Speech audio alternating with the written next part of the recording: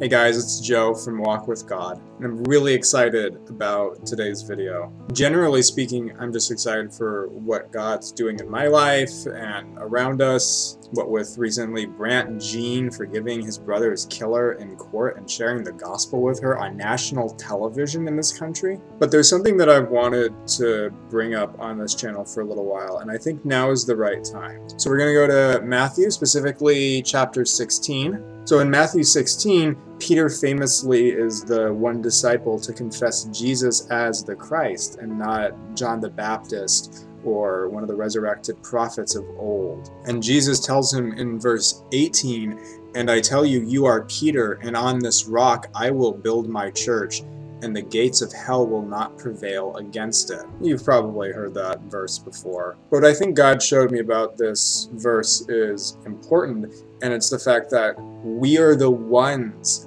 fighting against the gates of hell. Yes, we should absolutely be praying in the Spirit, doing everything that we do in the Spirit, not by our own power. But Jesus said the gates of hell, the gates being hell's defenses, they're going to fall before us. Guys, we are on offense, and we have already been told by Jesus that we will win. Isn't that just so encouraging? I mean, yeah, if you look around at the church today and the problems that we're having in the world, it looks bleak, I'm not gonna lie. But Jesus already told us that good is going to win. Good that only comes through the sacrifice of Jesus. If you want to be a member of the church and part of God's body, you have to repent and get born again. You have to have faith in the sacrifice of Jesus as being sufficient for your sins. That's how you get on the winning team. Don't get me wrong.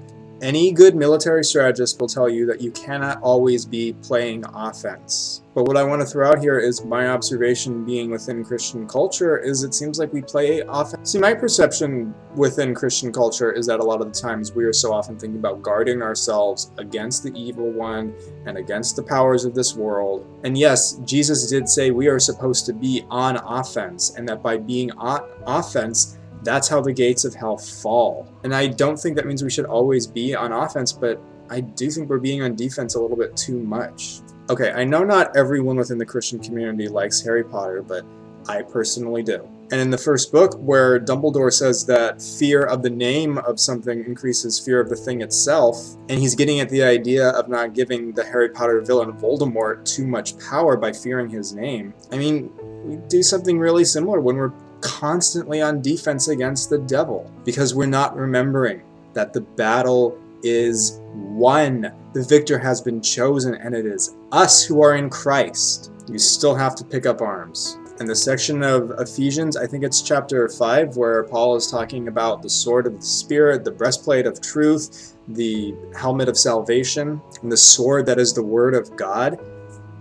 That's how you go on offense. You make the choice to follow Christ every day and walk alongside those who are following Christ to help others in their walks with the Lord. See, that's another reason why God wants us to assemble as believers with one another, because we're stronger together, and because together is how we win this battle against the devil. So guys, thank you so much for watching. Please remember to subscribe to this channel, like, comment, share this and other videos, check out my social media, pray constantly. If you are a child of God, then you are on the winning team and need to be on offense. I need to be on offense more too. And I just want to put this video out to encourage you guys. So have a blessed day or a blessed night, and just keep this in mind in your prayer lives and as you go about your workday, because it really is powerful to remember that the battle is won, not by your own hand, but by the power of